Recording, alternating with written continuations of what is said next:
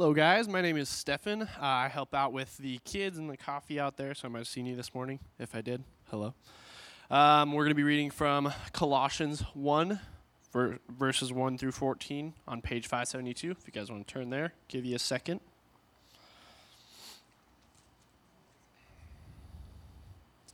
All right.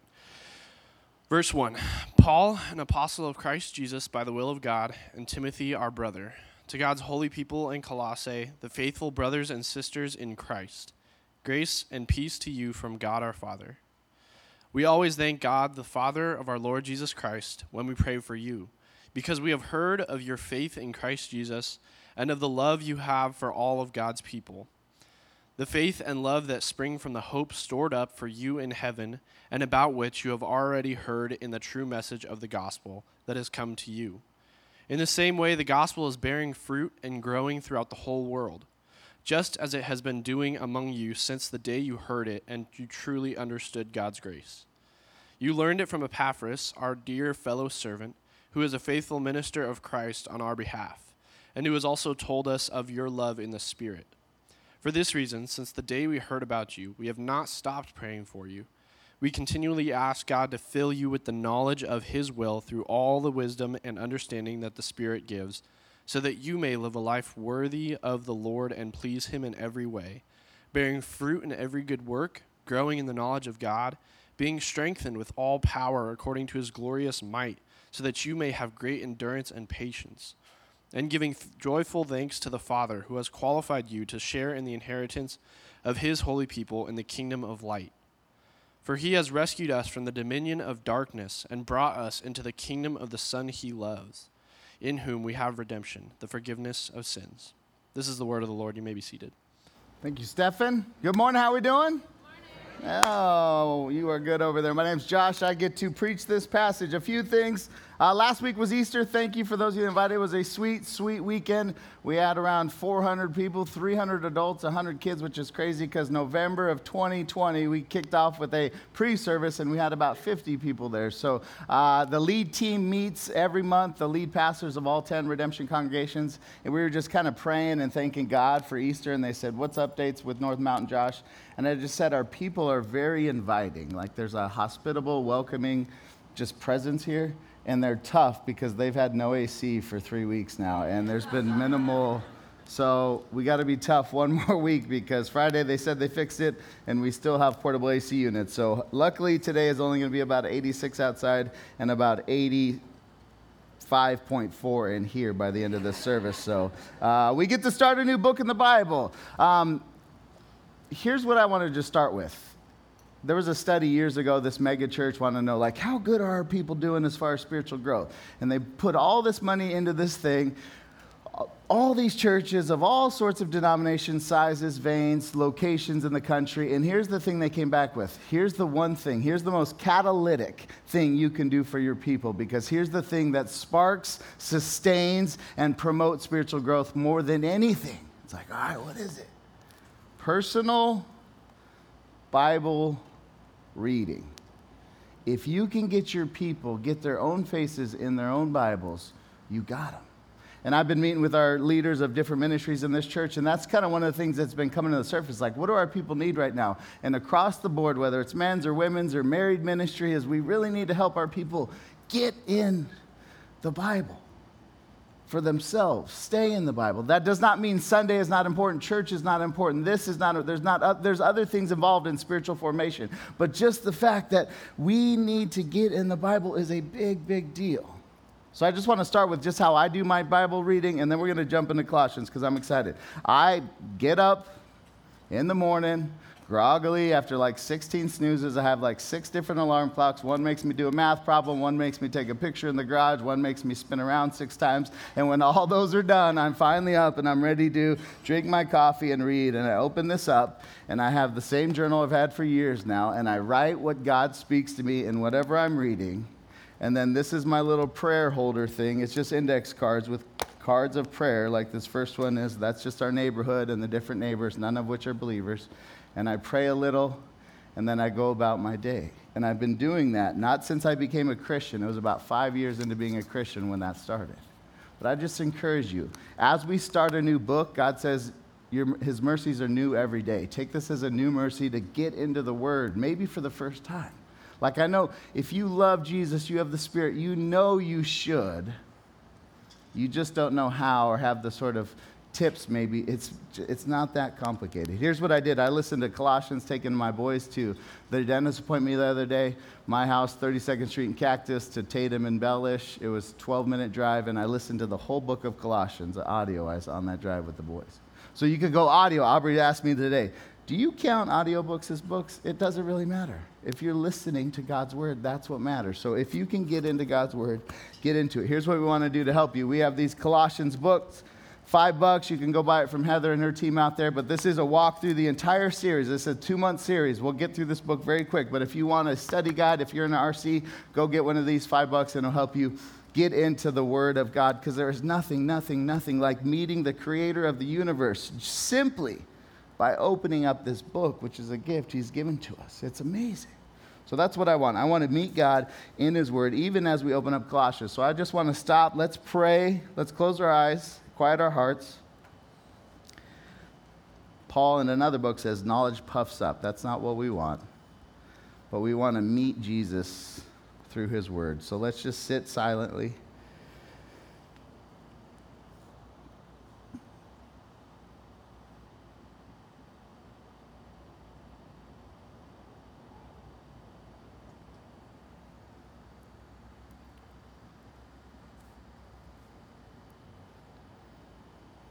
Father, we don't need more sermons or more talking heads.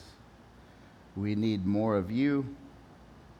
And the way we get that is by sitting under sermons, is by opening up the Word in our homes. So we want more of you. As we open up this book, which was written to a different church in a different country in a different time and place, we pray that your Spirit would meet us in our day, in our time, in our place, with our concerns and our hopes and our fears, and you would meet us, and there would be a collision of our lives and this Word, and the Spirit of God would work in and through us because we open up your book and submitted ourselves to it. So, Lord, we love you. It's in Jesus' name we pray. Amen. So, quick intro into the book of Colossians. Here's kind of typical questions people would ask to, like, what is this Colossians book? So who is writing this? Let's just look together, verse 1 and verse 2. What is the setting of the book of Colossians? It says, Paul, who are you? He says, I'm an apostle of Christ Jesus by the will of God, and Timothy, our brother. Timothy is a younger guy. It's his ministry partner. So Paul, an apostle of Christ Jesus, is writing this.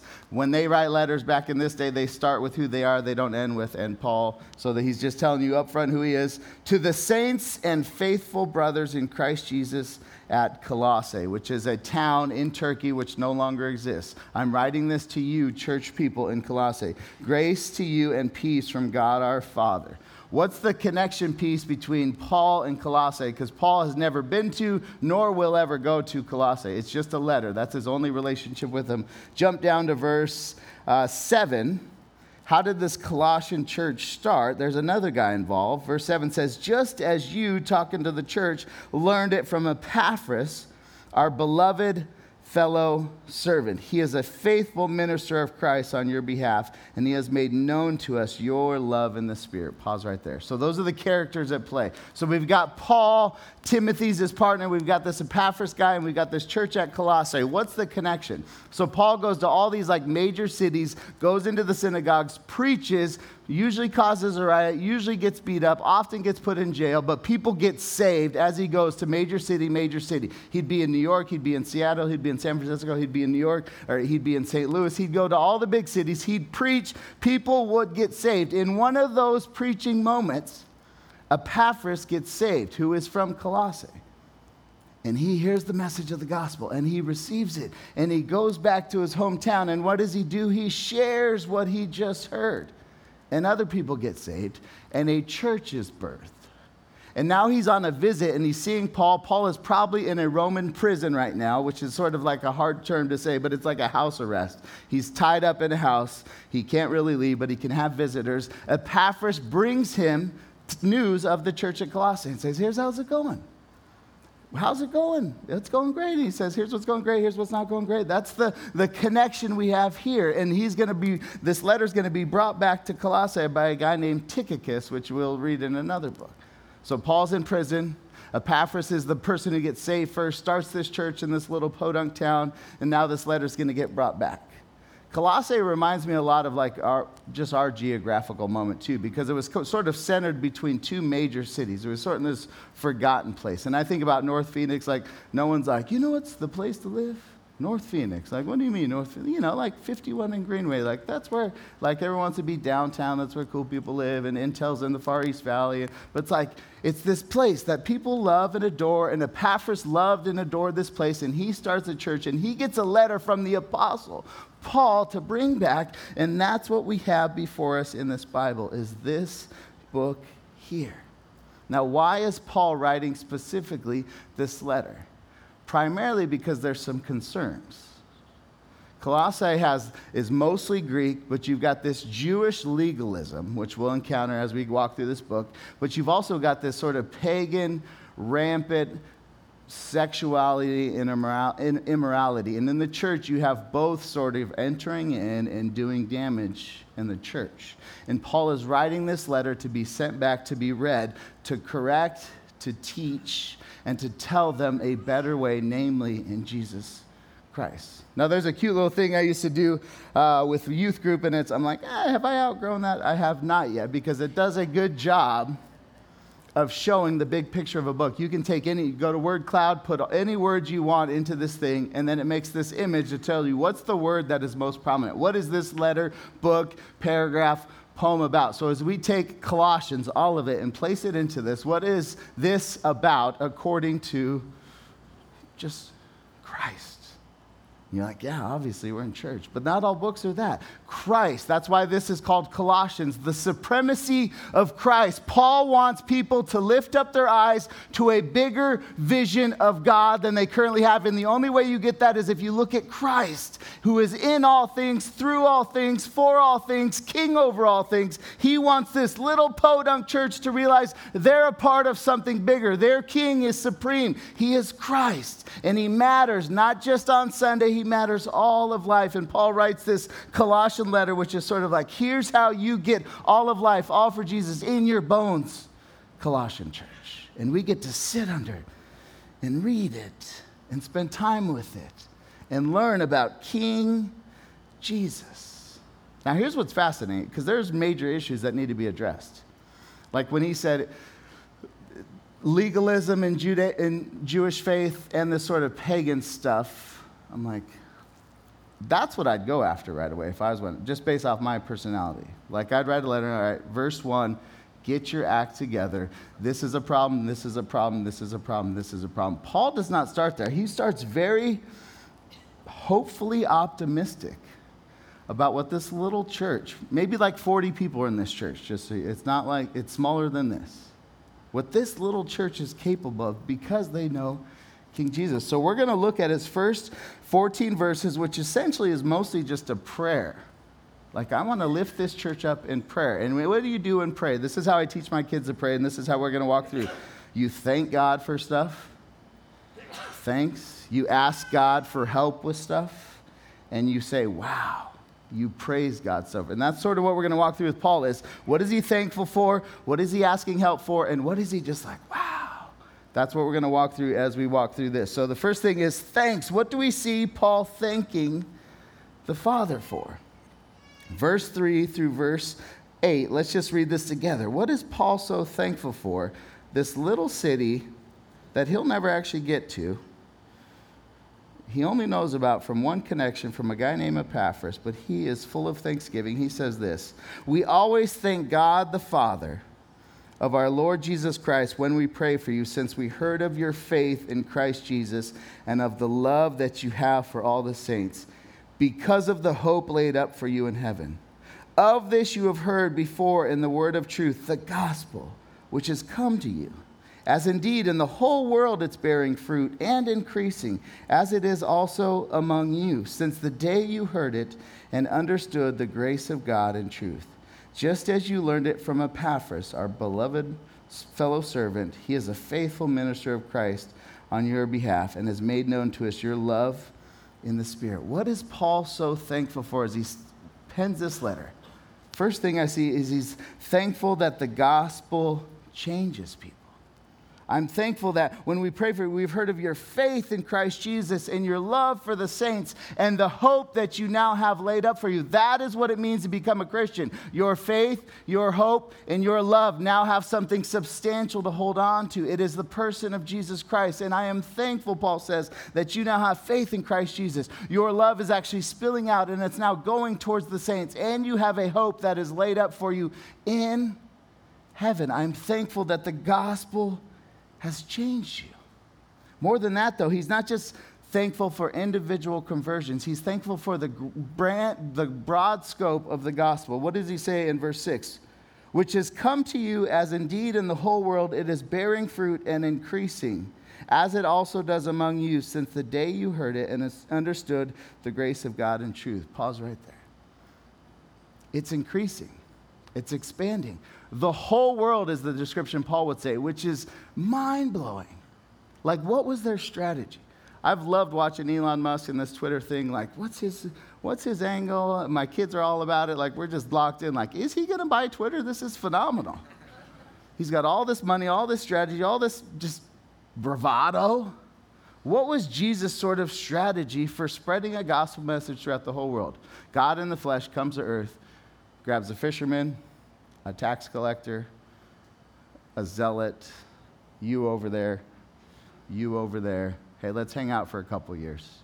And then he dies on a cross, walks out of his own grave, hangs out for another 40 days. He says, just so you know, I've got one more gift to give you before I'm really gone. I'm going to send my Spirit, which will fill you. And the Spirit comes down in the book of Acts, and that group, which was originally 12, is now 40, and then thousands and thousands. And these Spirit-filled followers of Jesus now spread out, and the gospel now has expanded across the entire globe with no killer strategy, no resource, just by changed lives.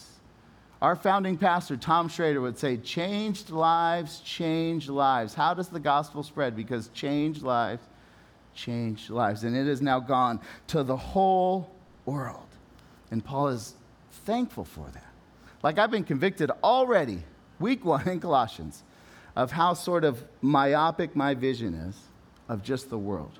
Like, I've got my kids, my wife, my family, my little church, my little pocket of life. And Paul's like already just praising God for everything, for stuff that he's never even going to get to see firsthand. I was like, when have I prayed for a church that I will never actually walk in the doors of? And that's what Paul's doing in this case. He's thanking God for the gospel change, the conversions, for the gospel growth, and also for the gospel messengers. I'm thankful for Epaphras, our beloved brother, faithful servant, the one who brought the gospel to this little city in Turkey. Hey, I just met a guy who told me about another guy. Can I tell you about Jesus? He is the fulfillment of all the Jewish faith and tradition. And Paul is thankful. Like, as we are a little over a year old as a church, I want to always grow in thankfulness. And Paul starts his letter with just thanking God for what has already happened because the gospel is powerful.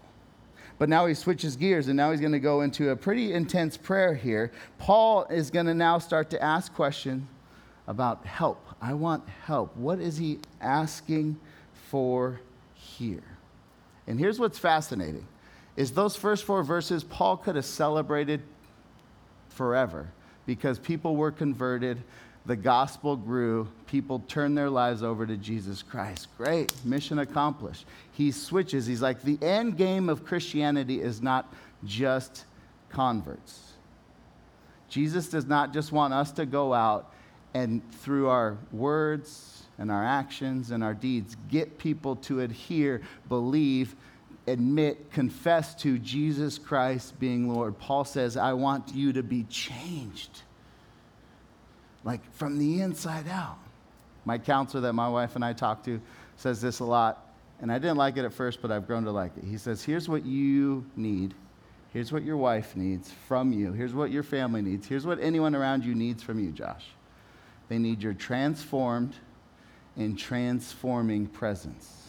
which is his way to say, they need you to be converted, but they also need you to be daily, moment by moment, converted more and more into the image of Jesus Christ. You're transformed. You need to be transformed by Jesus. You need to place your faith, but you also need a transforming presence. You need change ongoing in your life. We as a church want people to come in here and meet Jesus. We don't just then want to knock it off like, yes, we got another convert. We want that person to be transformed more and more and more.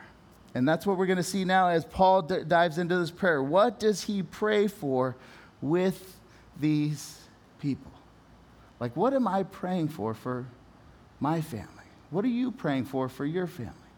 What are you praying for you? We're about to sort of get this open book of Paul's heart for these people, and it's going to be very telling. As I was studying this, I'm like, I wonder what people are asking questions about. Like, what's the deep longing of people's heart? How do I go about? I'll just Google that. And I said, what is Googled most often? Like, what questions are people asking? Do you want to know the top question in 2021? 78 million people a month get on their phone, get on their laptop, get on there and ask this question. What shows should I be watching? And you're like, well, that's lame. I Googled that last night. Second would be, what's my IP address, which is hilarious.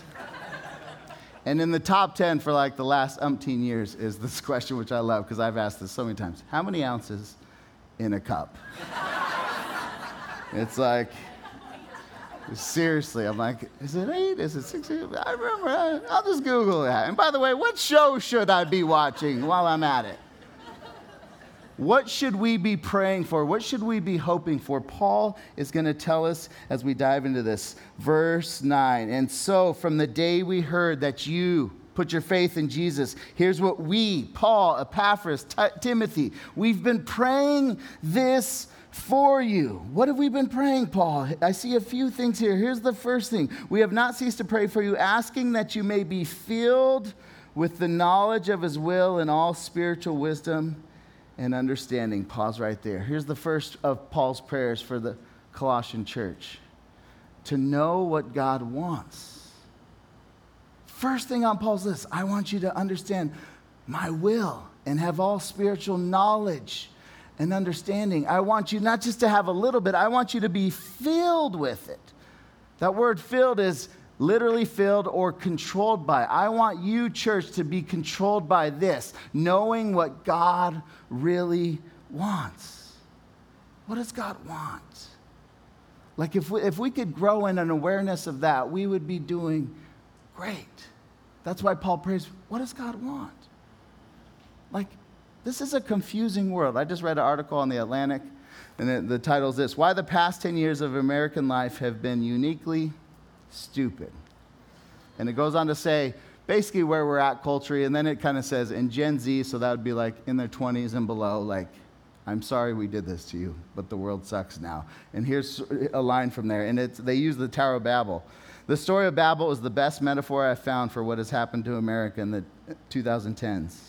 As for this fractured country we now inhabit, something has gone terribly wrong, and very suddenly. We are disoriented, unable to speak the same language or recognize the same truth, and we are cut off from one another and from the past. What is America like right now? It's like Tower of Babel. No one can connect. And the author's point is, Gen Z, I'm sorry. And it's all, you can read it, it's very long. I sent it to my wife, she's like, pass, that's way too long. It's hard to be human. Very hard. And in America, it's uniquely hard. Well, what do we need? Like, what's the solution to live in this hard day and age? Here's a few options. The first one is just put your head in the sand. Take the form of like an Amish sort of lifestyle. I'm like, I'm going to remove myself from society. I think more and more in young people I meet, it's like, I'm going to pour myself into an experiential, delightful life. I'm going to bounce from experience to experience to experience to experience so that I don't ever have to actually look at the Tower of Babel shambles around me. Paul, what would you have us do as a church? Come Amish? Is that, or just bounce around, experience? He would say, pray for all spiritual knowledge and understanding so that you might know how to live in this day and age, because it is not natural to any of us. Start praying to know what God wants. Like in all things. Like just a few things from my own life. I'm praying right now over my oldest kid, just kind of when to do the technology thing. He wants a cell phone. He's been asking since he was in kindergarten. I've said no since. And one of my big prayers right now that I think God will answer soon is like, how do I unroll this technology in his life? I think I'm asking for spiritual understanding, wisdom, and insight. God, give it to me. That doesn't mean I'm not going to ask you. I'm going to ask lots of questions like, hey, what'd you do? But I'm praying, God. A bigger one that I don't really have an end game. I don't know how this is going to but there's this hard family situations going on. I'm just praying, God, like, what does it look like to be faithful to you in the midst of this carnage? God, I need spiritual wisdom and understanding. This church plan is a result of years of prayer. Probably 2016, my wife and I start praying, what do you got next for us? 2019, it seems like people saying, hey, what about over here in North Phoenix? What have you thought about planting a church? 2.5 years of praying, seeking the Lord, fasting. God, what do you want? What do you want? What do you want? I just want to be where you are, and I want to do what you want me to do. 3 years of praying. I say that to say, like, this isn't like, I prayed this morning, and I think by this afternoon it's going to show up. Sometimes, yes. Sometimes there is no answer coming. And sometimes it's like God wants you to press into prayer for more spiritual knowledge, wisdom, and understanding. That's the first thing Paul prays for this young church in Colossae. What's the next thing he prays for? Chapter 1, verse 10 there. So we want to know what God wants, verse 10, and we also, so as to walk in a manner worthy of the Lord, fully pleasing to him. Pause right there. Paul says, here's the second thing. I pray that you, Redemption North Mountain, would walk in a manner worthy of your calling so that your Father in heaven would look down and be pleased.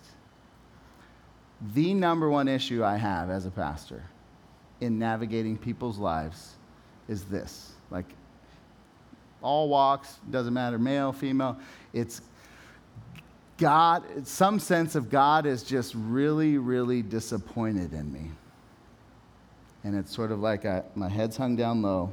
What do I do about that?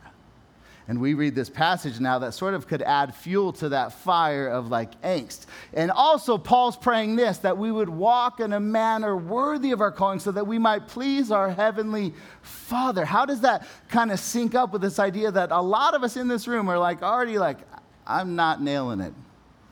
God's probably pretty disappointed in me. I think a few things. Here's the main thing underneath that is just, and this is going to sound harsher than it is, but it's just bad theology. It's a lack of understanding of what the gospel accomplished for you. If Jesus really went to the cross and took all your sin and gave you his righteousness, you stand 100% positionally great with the Father in heaven. You are good. When you get to heaven, you're good. It's sort of this: justification, sanctification, glorification. Justification is how do you get right with God. Sanctification is how do you become more like God. Glorification is what am I going to be like when I finally meet God. And we take these two, Tim Keller says, justification and sanctification, we switch them. And we base our justification, am I right with God, based off how much I'm looking like I'm supposed to be looking. He's like, no. Justification comes first. You are 100% forgiven. You are righteous. It's a bad theology that all of us have just issues with, honestly. But here's the other thing, and it's also because of sin. Like, why do you feel like God's disappointed? Because you're in sin, maybe. Like, one of the hardest things for young pastors to learn is how to let people sit with the uncomfortable awkwardness of the sin that they have to deal with, that my words can't fix, that I can't pull them out of. Depending on your personality style, some of us like to help people and rescue people, and I get it. But part of good pastoring, good shepherding, good parenting is just helping people sit in the uncomfortable nature of what has been caused by their sinful choices. So maybe, like I was meeting with a leader and asked, you think it's sin that I want to, lead in this way? Easy answer would be yes or no. The more wise answer is maybe. And you've got to do the work to wrestle with that. Like it could be sin. But here's the other reason I think people have a hard time. What does it look like to walk in a manner worthy, in a way that God is pleased? Is I think we just don't have a theology of what it means to please God. Like we have a theology of what it means to get saved. All right, I'm in. But beyond that, okay, what am I doing now? Like, is it an option to please God? And you sort of have two theological camps here. You've got this sort of big Bible, big God, big sovereignty, big reform God. A lot of people in this camp have a hard time thinking about their day-to-day actions pleasing God. Because God has done so much of the work. He saved me. He pursued me. He did the work. It's all God, God, God, God. And the second I start to take credit for anything, it feels like, So you got that camp, like, I don't know if should I even think about my life pleasing God? And I would say absolutely 100% yes. I was taking some guys 10 years ago through this leadership training, and one of the articles I made them read was by Wayne Grudem. And it was simply, how do you please God by your obedience? And all these guys were like ruffled by it. Like, whoa, only the gospel pleases God. Only the finished work of Jesus Christ pleases God. Our work, filthy rags we are. Yes and amen, but now you are a new creation and you can please God. Paul's going to tell children, obey your parents. Why? Because it pleases God. Husbands, do this because it pleases God. Do you have a theology that your life could be pleasing, bringing a smile upon God's face? So some of us, our theology, we want to protect God's sovereignty and not take too much credit. We still, like when we leave here, we can do stuff to please God. The other camp is sort of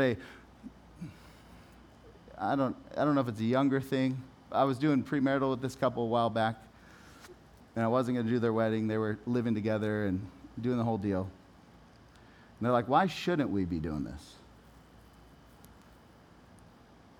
And they're like, there's a lot of practical answers I could give. But the only answer I could come up with is because it's not pleasing God. And they're like, right over the top of their head. Like, some of us don't have a category that what matters is the pleasure of God on our life. You can walk in a manner worthy that is pleasing to your Father in heaven. That does not take away the theology of the big gospel, but it does say we have lives that matter here and now. That's the second thing. Third thing is this. We want to do work that truly matters. Where do I see that at? So we want to walk in a manner worthy of the Lord. We want to live our lives pleasing to Him and also bearing fruit in every good work. Pause right there. We want to bear fruit. We want to abide in Jesus so that our lives would bear good fruit. I planted an apple tree last year outside my son Jude's window because he loves apples. And I'm like, you're supposed to plant 2 apples together because of the cross-pollination. I'm like, I don't have money for the second one. I hope this works. And that sucker is full of apple trees. And it caught me off guard. I did not see it coming. That's the Christian life. Like in good soil, doing what you're supposed to be doing, and then just, before you know it, like, oh, I was patient right there. Where did that come from? You're bearing fruit. And that's what Paul's praying for us, that we would bear fruit. What is the fruit of the Spirit? Love, joy, peace, patience, kindness, gentleness, self-control. Against these there are no law. And Paul prays that we would have more fruit in our lives, in our homes, in our churches, in our workplaces. He prays that we would bear much fruit. And that can sound like really churchy. What does it look like to bear fruit? Do I have to like go into ministry? No. Like all the missionary people I talk to that are doing work overseas, like the number one avenue of missionary activity that is just exploding across the globe is business ventures, business people. Business people going to this place, going to Turkey, going to China, and starting businesses, being involved in business, and the gospel is bearing fruit from their work on the ground as businessmen and businesswomen. It's not a church-specific thing. The fruit is not limited to these walls. It's all of our life. My friend leads this group of young guys out in the East Valley, and it's called a SIFT group. He calls it S-I-F-T, and it's some Christians, but it's a lot of non-Christian, like college-age guys. SIFT is subdue the earth in the image of God for the good of our neighbor to the glory of God. And he just takes these guys and he basically does projects in the city of Chandler and fixes it up. And he reminds them, why are we doing this? Because we are called to subdue the earth. In the image of God. We were made in the image of God. We were reflections. We are image bearers of God. Why are we doing this? For the good of our neighbor. And why else? To the glory of God. He is teaching people that bearing much fruit is worth it. Paul, what else do you have? What else are you praying for? Next line in there. Bearing fruit in every good work and increasing in the knowledge of God. Like, what a sweet, simple prayer. Oftentimes, this has happened multiple occasions. It did not happen this Sunday. I'm a little disappointed, but I'll be sermon prepping and a song lyric will come into my mind and I just start singing it. I want to know you, God, like I know a friend. Simple gospel. I'm like, I bet Chandler is going to play that on Sunday. And most times it's like, yes, we're synced up. And I looked and we're not playing that song today. But that's what Paul's praying for us, that we would know God. Like we know a king personally, like we know a friend. We would know, I pray that you would increase in the knowledge of God. A.W. Tozer says, what you think about God when you close your eyes is the most important thing about you. What do you think about God? Paul is saying, I'm praying for more knowledge of God. How do you get to know God? In His Word. My wife is reading through Harry Potter for the second time now. Chandler Cruz is reading through Harry Potter for the first time. Apparently, it's a great book series. I have not read it yet. But we've got a lot of Harry Potter fans. For better or for worse, some of you are like, whoa, this took a turn. This was a good church until this very moment. Now, but there's a girl who goes to our church who loves Harry Potter. Loved it as a kid. Got to go to, Wizardville in Orlando, Florida, whatever it's called. What's it called? Yes, Wizard. Whatever. There she is. She's in this room. I love it. And her family tells the story that she walks into Hogwarts and just bursts into tears. Like, I'm here. This is, I love this place. I love Harry. How did she fall in love with a fictional character? She opened up a book and she read the story. How do we fall in love with the most non-fictional person in the universe, Jesus Christ, the most true person in the universe? We open up His book and we pray to God that we would increase in the knowledge of God. That's what Paul prays for, that we would increase and know Him more and more. Next thing he says, verse 11, next prayer. May you be strengthened with all power, according to His glorious might, for all endurance and patience with joy. Stop right there. I know it's a little choppy. So we got now to have divine power for life. That being strengthened is a passive, meaning we can't take the power. There's nothing we can do. We have to be filled with an external power. What's the power? It's divine power. It's the Holy Spirit in our life. And Paul is saying, I'm praying that you would be strengthened. Why? So you can have patience and endurance and all joy. Now just think, I was praying this morning, like where in my life is there a situation, a person, something happening where I don't have complete patience, complete endurance with full joy? And I've got a lot of things I can think of. Well, what's the solution? How do I fix those things?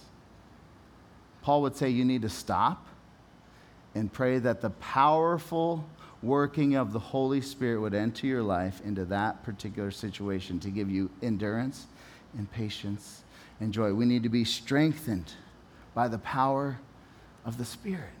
Jesus Christ. My quiet time last week, I was just shook. It was the temptation of Jesus.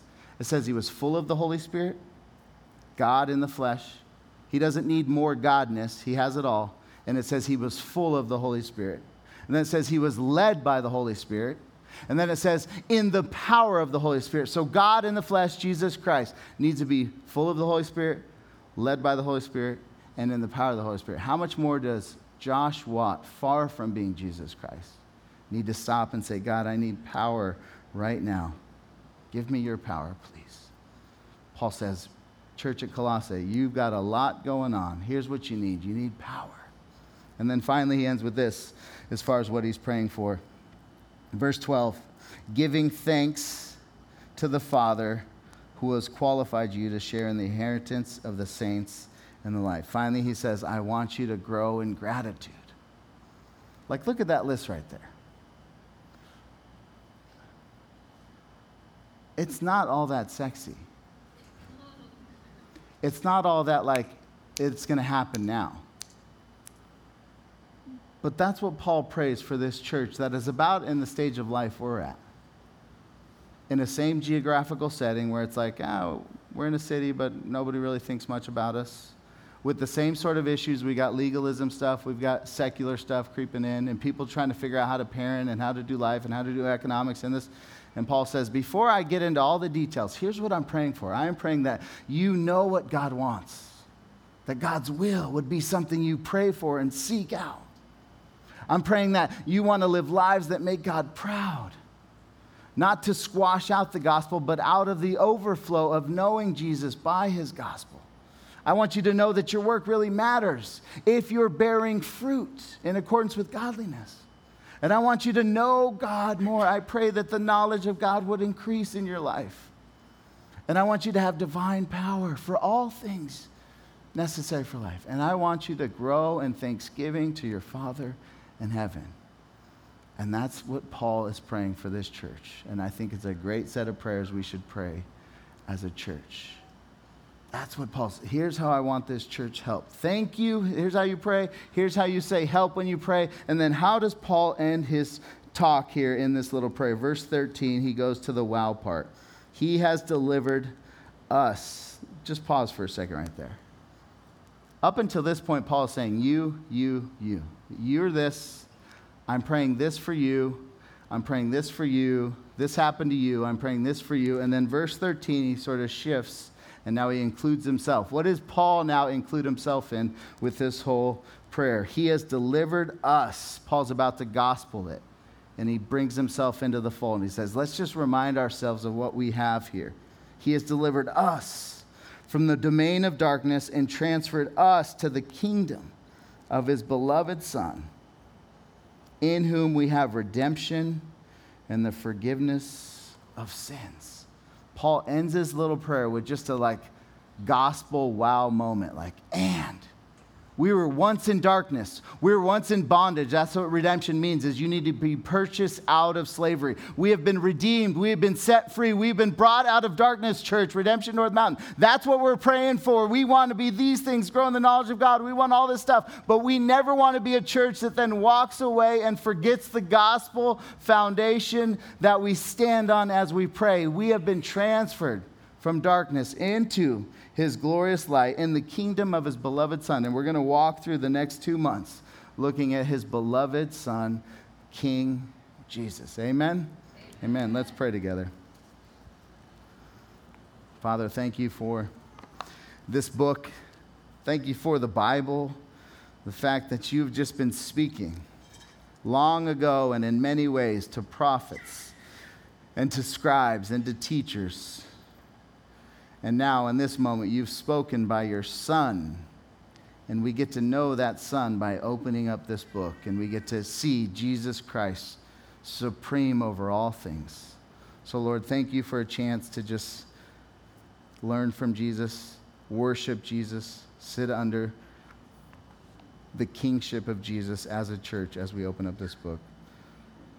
So, Father, be with us. We love you. In Jesus' name we pray.